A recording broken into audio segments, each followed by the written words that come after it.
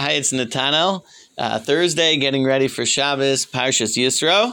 I wanted to talk about vacation. Everybody likes vacation. Pretty much it's universal.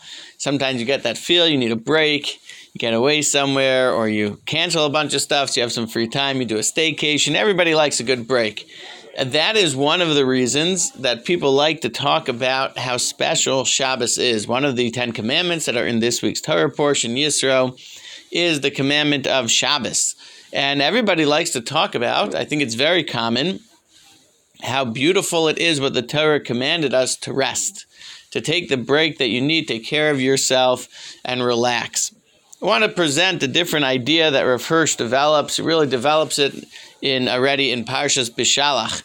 In Parshas Beshalach, with the incident of receiving the manna, they are given the mitzvah of Shabbos because the man fell differently in preparation of Shabbos. And Rav Hirsch says that in truth, Shabbos has a whole nother feature way beyond the rest. And that is that if people were trying to accomplish, were trying to make money, to do business, it would in fact be better to work more.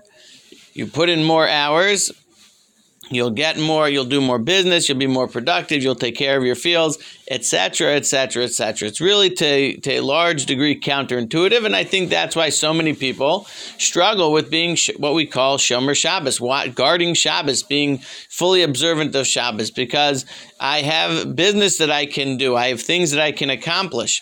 And so Hashem says no. Even though you might feel that you could accomplish more, Hashem says stop and don't do that. Now, if it's not because it's a well-deserved break, well then what is the point? Why is Hashem telling us to stop?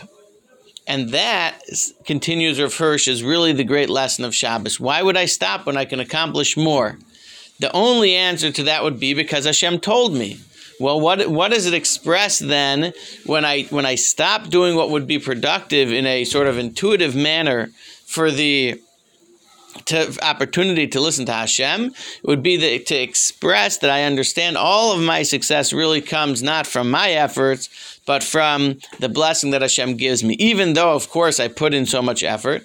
But when I stop, when Hashem says stop, then that means that I understand it wasn't my success that made it happen. Hashem could say stop and I'll still be successful, I'll still be productive. Shabbos really is the great opportunity to recognize all the blessing and all the work that I do is directly coming because Hashem said now work, and when Hashem says don't work, I don't work, and that is why, and that is then expresses that I work when Hashem said and I stop when Hashem said, because the success, I believe, comes as a bracha, as a blessing from Hashem directly to me.